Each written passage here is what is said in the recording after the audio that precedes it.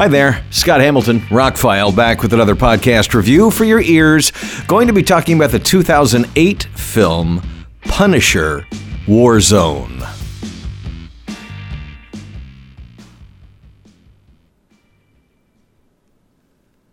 So, they did a soft reboot. Well, actually, it's kind of a hard reboot, I guess. 4 years after the original Punisher movie, which I just reviewed in a previous podcast. It got a 4K Steelbook release recently and an upgrade to its original 4K, and it looked pretty good, actually. And so I was thinking this whole time, well, you know, I'm very familiar with the Jon Bernthal series. It was on Netflix, which has now moved to Disney+. I need to revisit the second Punisher movie. I remembered it fondly. You know, I remember liking it, but I honestly couldn't tell you much about it other than I remembered it was closer to the comic in tone than even the first movie was. Well, the short version of my review is, if you like the first one, you should watch this one. It's as good. I can't say it's better. I can't say it's worse. In some ways, it is better. In some ways, it's not quite as good. We'll get into it. But if you've never seen it, it's worth watching. So it took them a long time to get off the ground making the sequel. Thomas Jane was going to return. The same director, Jonathan Liebesman, was going to return. And it took them a while to get the script ready. The first Iron Man was already out there, so Marvel was beginning to start doing its thing. And it just didn't come together in time. And eventually the director and the stars left, and Lionsgate was left with the rights that they were about to lose. They needed to kind of reboot it, I guess. So they hired Ray Stevenson, who is not a bad Frank Castle. He's actually pretty good in the role. Everybody in the movie is pretty good. Dominic Miller is the bad guy. Doug Hutchinson from the X-Files plays a bad guy. He's one of the best crazy people that you'll ever see on film. And he didn't make too many movies after being that weird character on the X-Files for a couple episodes. And Julie Benz is in this. Didn't have a whole lot of scenes. I like her. I remember her from Dexter and several movies she's been in. She plays a brunette in this movie. But she has one of the more complete character arcs of the film. Ray Stevenson's Frank Castle doesn't speak for the first 30 minutes of the film. Doesn't say a word. The opening 20 minutes is nonstop action, and it is so over-the-top violence. When I started watching it, it was like, oh man, this is going to be this. I thought this was good. I think this is going to be terrible. I mean, the violence was so over the top, and so heavily edited.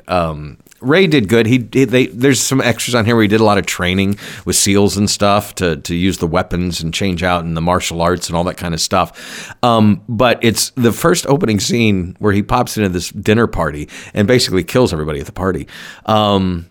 Is so heavily edited. It's just, he blows people's faces off. He blows people's heads off. He throws knives into their foreheads. I mean, it is just what I think they kill more people in the opening scene than they killed in the entire first Punisher movie. Now, like I said, you're having a different director, you have a different star, and you got a different vibe going in the movie. In some ways, though, it felt more like the Punisher comic than the original movie. I like Thomas Jane's version, but I don't think Thomas Jane was a great choice. Even at the time, I thought, well, he did a good job, even with the dye hair job. And Ray Stevenson, not the perfect choice, but he did a good job. Then they found Jon Bernthal for the series. And no matter what you think of the series, I think it was pretty good. He is an incredible Punisher. He is the Punisher from the comics. Marvel has done an amazing job through their movies and TV shows on their casting. I would say they're about 90-95% even better with just nailing people to play the right characters. Yes, they changed Tony Stark a little bit from the comics, but, Robert Downey Jr. that's him. I mean, nobody else could play Tony Stark. And once we got Jon Bernthal in the Punisher role, this is why I think those Marvel shows from Netflix have been brought into Disney+. We've already brought the Daredevil, that version, Charlie Cox's version, into the latest Spider-Man film. Sorry if that's spoilers, but it's the biggest box office movie the last couple of years. You should have seen it by now. So we already know that they're making some of that Netflix stuff canon. Why would you not bring Jon Bernthal in to be Punisher? Oh, one thing I almost forgot. At the very beginning of the film, instead of getting the normal Marvel logo, like I said, this was a Lionsgate film in the early days of the Marvel universe, so it's unrelated to the MCU at the time. But Marvel was consulted on it, and this is one of the only early Marvel movies I didn't see Kevin Feige's name on it. Maybe I just missed it, but I didn't see him listed anywhere.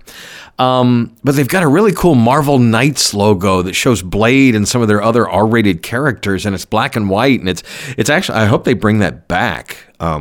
With Blade and with the Netflix shows coming to Disney Plus, if you didn't hear this week, Disney Plus debuted parental controls so that if your kids watch Disney Plus, you can block out the R-rated stuff from them. They are now going to be carrying R-rated stuff on Disney.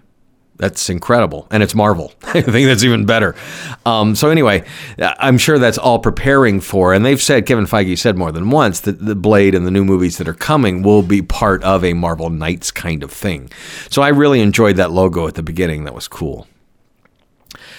So I don't want to get into spoilers in any of my reviews unless it is specifically a spoiler review. This plays out like a standard kind of revenge movie. In the opening scene, he accidentally kills a good guy and he's kind of repentant about it. And so that's his character arc throughout the entire movie while he's trying to dish out punishment and justice. I like all the characters that were in the movie. I thought everybody did a great job. Lexi Alexander, this is one of her only movie credits. Matter of fact, it's interesting. I've mentioned this on previous podcast. When you have a big property, why do you hire somebody who's unproven? She had done some TV and some foreign movies before this. She made this, another movie. She's directed a few TV episodes in the CW DC universe. And that's about all of her directing credits, or a handful of things. How did she get, well, she got a $30 million budget for this film, and I think it wound up making about $15 million, so it's considered a flop of its day. But she does a good job. I can't compare. I haven't seen any of her other work. Watching it this time, in the beginning, I thought maybe the directing's not so good. No, she does some creative things. Things are lensed very well, choreographed very well. She did a pretty good job with an action film, and she's obviously got an eye for superhero kind of stuff because that's kind of been everything she's done since, except for one movie. But I think in other hands, this movie would have been elevated a little bit. The action scenes are good, but if you put it in the hands of somebody who's really good at action, like John Woo, we'd have doves flying everywhere or whatever, birds. There's a scene where he hangs from the chandelier and spins. This is early in the movie, not spoilers. Some interesting choreographed things where it would be hard for the actor to do it, but they did it, and it looks good on film. The action is actually quite well done, and there's a lot of it, and very gory, very over the top. The movie is fairly well paced at an hour and 40 minutes or so. I didn't really have any problems with it this time. Like I said in the beginning, I was going, ooh, I don't know if maybe I just remembered this better. But by the time the movie ended, I was like, okay, well, there's a lot of elements of this that were more like the comic than the first movie. There's a few things they didn't get as well. The first movie, as I mentioned in my review, I thought they got bogged down a little bit in the side characters that we really didn't care about. And they came to help him at the end, so I know why that was there, but that long dinner scene just felt out of place.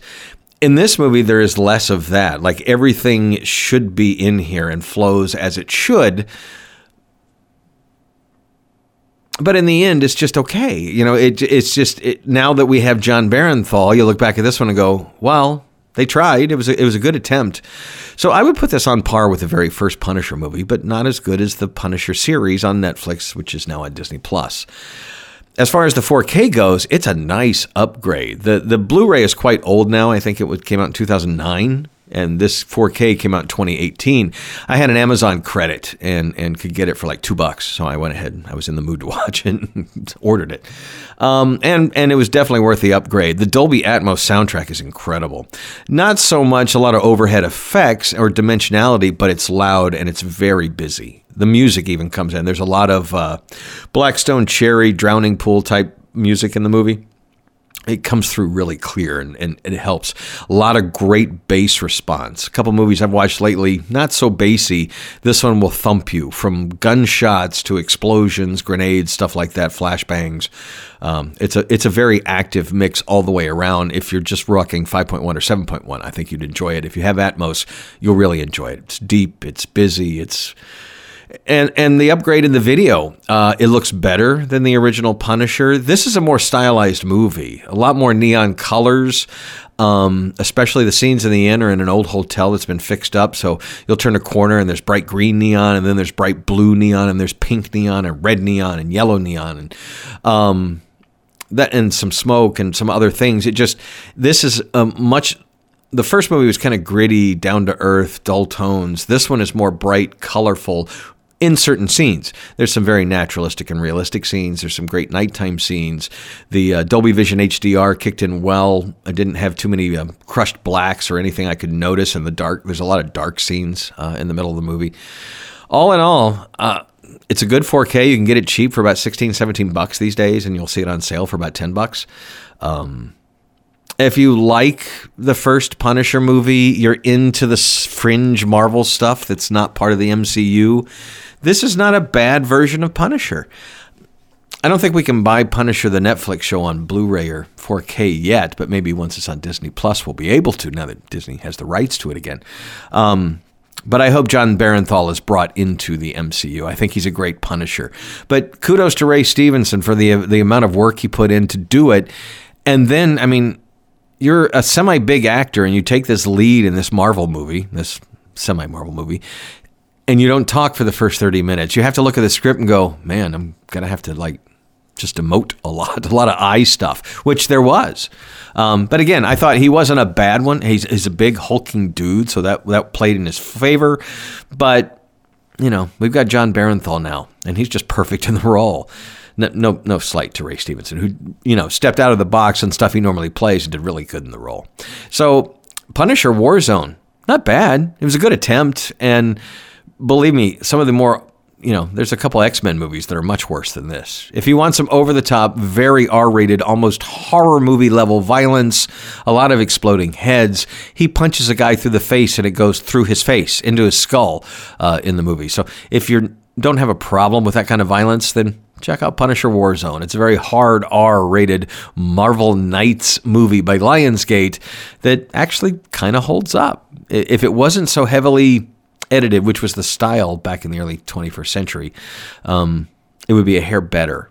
But choreography's good, the action's good. It's a decent version of the character, but it ain't John Barenthal. Have a great day. I'm Scott Hamilton. I'm Rockfile. Thanks for checking out my review of this movie. I've got plenty more on the way. Matter of fact, to give you a preview that I haven't even told anybody about yet, I just got a 4K copy of The Hurt Locker, the Academy Award-winning film from, was it 2009? Anyway, first time ever in 4K Dolby Atmos. That'll be coming up probably my next review, so be on the listen out for it. I'm Scott Hamilton, Rockfile. Thanks again for checking out the links below and being a part of all this. Have a spectacular day.